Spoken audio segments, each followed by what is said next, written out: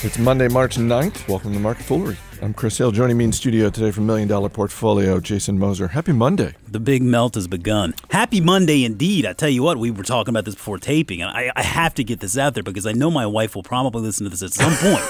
And we essentially have a South Carolina showdown tonight with Wofford and in college Furman. Basketball. Yeah, they're duking it out for the right to go to the big dance. It's the Southern Conference Championship. And you went to Wofford. I went to Wofford. And your wife? My wife went to Furman. Wow. It's essentially a house divided right now. Now, she's out of town, of course, so I'm getting a little bit of a skate on this one. But we will probably talk a little smack on Twitter back and forth.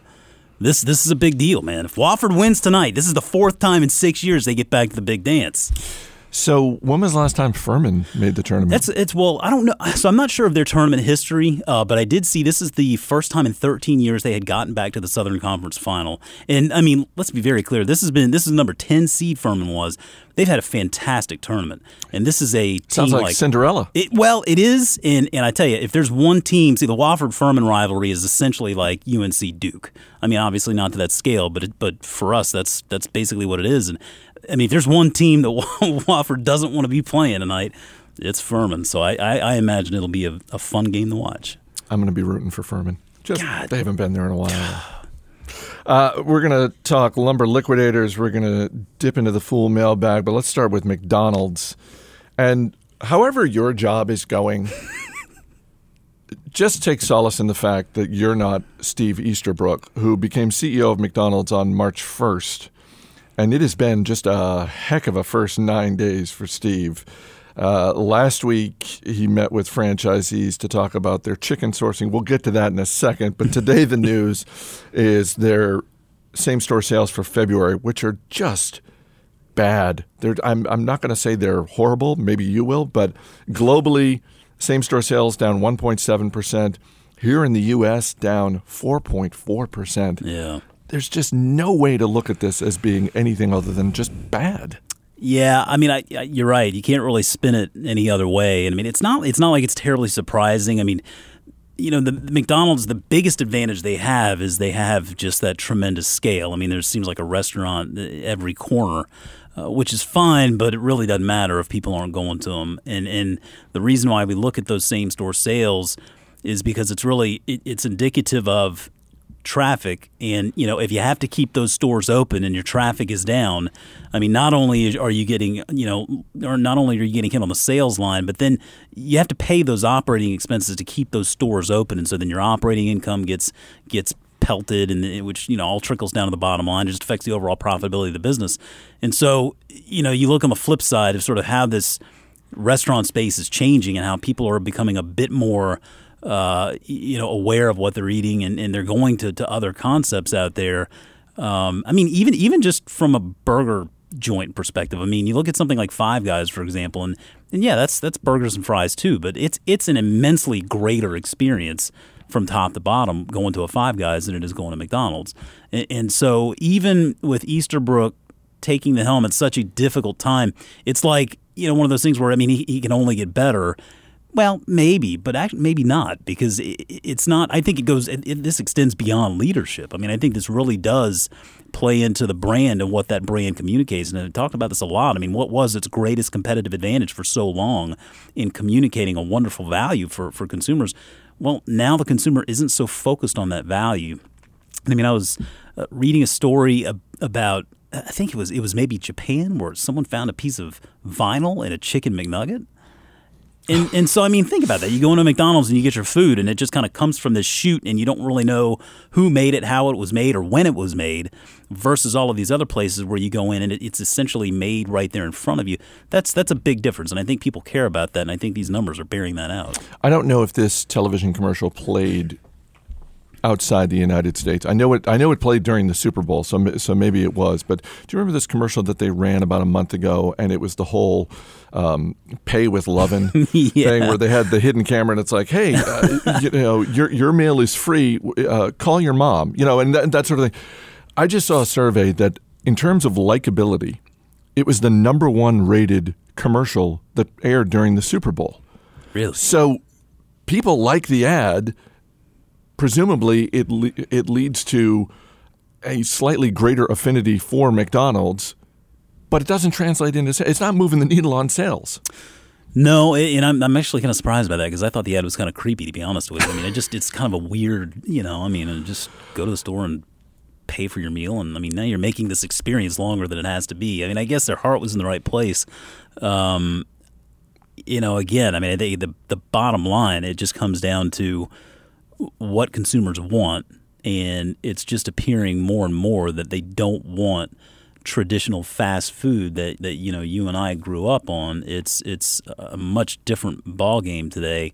And I mean, I know that they believe they can bring this into the 21st century and become a modern day burger place, as they say, but I'm skeptical that they can just flick a switch and do that. Well, one thing that Easterbrook is trying to do, and this is when he met with the franchisees last week to talk about how McDonald's is going to start sourcing chicken raised without human antibiotics. This is something they're going to try to accomplish within the next 2 years. I hasten to point out this is something that they're going to do in the United States, but not outside. So 14,000 locations in the U.S., 22,000 locations outside. It seems like the sort of thing that potentially could help in the long run, but it does seem like a move in the right direction. Yeah. But then you get to what is this going to cost, and how are they going to implement it? And yeah, I mean, there are a lot of questions there. I mean, it is. I agree with you. It is a good move. It's the right move. I think it's a smart move on their part. I mean, it's better late than never in regard to that. But I mean, given their scale too, it'll be interesting to see sort of how this plays out on all of their suppliers. I mean, I think this will help sort of change that supply chain behavior as well, and so the implications of that longer term certainly are better for all of us. I think as more restaurants care more about things like this. But it will cost more to implement. It is only chicken. It's going to take like 2 years to implement this. And then to your point about the quality control, I mean, it's worth remembering. McDonald's is generally franchised, and while franchises allow the concept to grow more quickly, the quality control is always a concern. It's much more difficult to manage. And then, how far do they want to take this? Because that menu is so involved. There's so many ingredients to make up that menu. I mean, we saw with Chipotle making that effort to go GMO free, and they're essentially there now. But that's also a concept that was founded on food with integrity, whereas McDonald's wasn't. So it is a wonderful first step. I do appreciate the fact that they're doing it.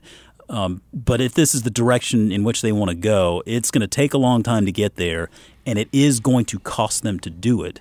And at the end of the day, I'm not sure that the consumer actually really cares about that at McDonald's as much.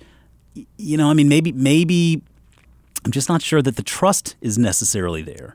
Right? And maybe over time that changes, but they are going to have to work really hard to sort of, rebrand this company and communicate a brand that's messaging, a new generation and generations to come. Shares of Lumber Liquidators down another 6% this morning. Worth pointing out that a year ago, this was a stock that was trading north of $100 a share, and right now it's in the low 30s. And we were talking right before we started taping. If you go onto the news feed on any financial portal and type in a ticker, the news feed for Lumber Liquidators right now, the majority of the stories are law firms announcing class action suits against Lumber Liquidators. And I'm not sure. I think we're almost at the point with this story where it almost doesn't matter if they are completely exonerated. I mean, to some extent it does, but if from this point on absolutely everything goes right for Lumber Liquidators, I feel like the brand damage alone has really hurt them. Yeah, I tend to I'm not agree saying it's there. crippled them, and I'm not saying it's going to bankrupt them and this is a stock going to zero, but it's hard to see how they are able to really rebuild their image in any meaningful way in a short amount of time. Yeah, it's going to be really difficult. I mean, looking at shares right now, I mean, I can't believe they're down 9% now. I mean, they're just piling on. I mean, this is a story, For shareholders, this stock, it's going to get worse before it gets better. And that's, I think, investors out there need to know that. So if you own shares of lumber liquidators, I would approach this with that philosophy in mind, is that it is going to get worse before it gets better. This isn't something where I would advise someone to just back up the truck because it's a stock that's dirt cheap and this is an overreaction. I mean, normally I'm one to condemn these class action lawsuits on behalf of shareholders because most of the time they seem to be very frivolous. I think in this case, this is not frivolous. This is certainly warranted. I mean, they have a problem here to some degree, and how they overcome it, I'm not sure. I saw where Whitney Tilson, who really was the one who sort of spearheaded this story from the get-go with 60 Minutes, added to a short position they communicated on Friday. And so, I mean, that right there is pretty – you got stones to do that. Like, because normally it's like he's carrying this big short position, and right now it's working out really well for him. Right. And on behalf of the folks investing with his fund, I mean – he's making a really ballsy statement there, going even further with this short. He's thinking this thing has more downside, and I don't necessarily disagree. I mean, when you look at all the lawsuits that are coming to play here, I mean, even if they're exonerated, like you said, I mean, they're going to have a lot of costs involved with this in order to defend themselves, in order to market themselves, in order to try to save that brand name. Their balance sheet just has a very minimal amount of cash on it. And for my purposes, I would just erase that cash now. That cash is gone. That's going to be something they're going to have to burn on this. They're going to be working capital needs for this company for the foreseeable future, and recovering, from a brand hit like this. I mean, I got something in the mail on Friday, like some big spring offer from Lumber Liquidators, and I think we're probably going to see a lot more promotional offers from them in the future. And it's not to say they can't recover and continue to go on with business, but it is fundamentally going to be a different story going forward. I mean, I'm skeptical they'll be able to ever maintain the same kinds of margins that they did before, which is what really made this investment thesis to begin with. And so, yeah, I look at this as something that can get worse before it gets better. And even after it gets better, I'm not sure this is something I even want to be a part of anyway. We felt that way over at MVP. We ultimately ended up selling our whole position because while we were a little bit on the fence with the company to begin with, this really was what took us over the top. And, I mean, it may bounce back, it may recover okay, but long term, this is still not a company that we really want to be a part of. You make a great point about how much cash they have, because if you just look quickly at their balance sheet, it's a relatively healthy balance sheet, and they're, the assets pretty significantly outweigh the liabilities, but so much of it is inventory and equipment and that sort of thing. Yep. Radio@fool.com is our email address. Possibly the shortest email we've ever gotten from Tim Casby in Russia, who sent an email last week just with the words Christine Day. Christine Day was the former CEO at Lululemon Athletica. We couldn't come up with her last name. And I remembered it on the ride home. I'm sitting there thinking on the ride home from work that day, I was like, Day. It was Christine Day. Christine Day. Christine Day is the CEO that Abercrombie & Fitch should contact and see if they can lure her to run their business. From Mike Thompson in Lake Worth, Florida, who writes, you guys sometimes quote stats referring to percentage of business volume coming from mobile, as in Wayfair getting 50% of their business from mobile. You discuss this as if it were exclusively people using their phones while out and about. I wonder about the large number of people using tablets while at home, which I consider to be usage more akin to that of home desktops. I also wonder if companies try to suss these numbers out. At my home, we rarely use our desktop or laptop. We have 3 iPads and do almost all browsing and shopping on them using home Wi-Fi.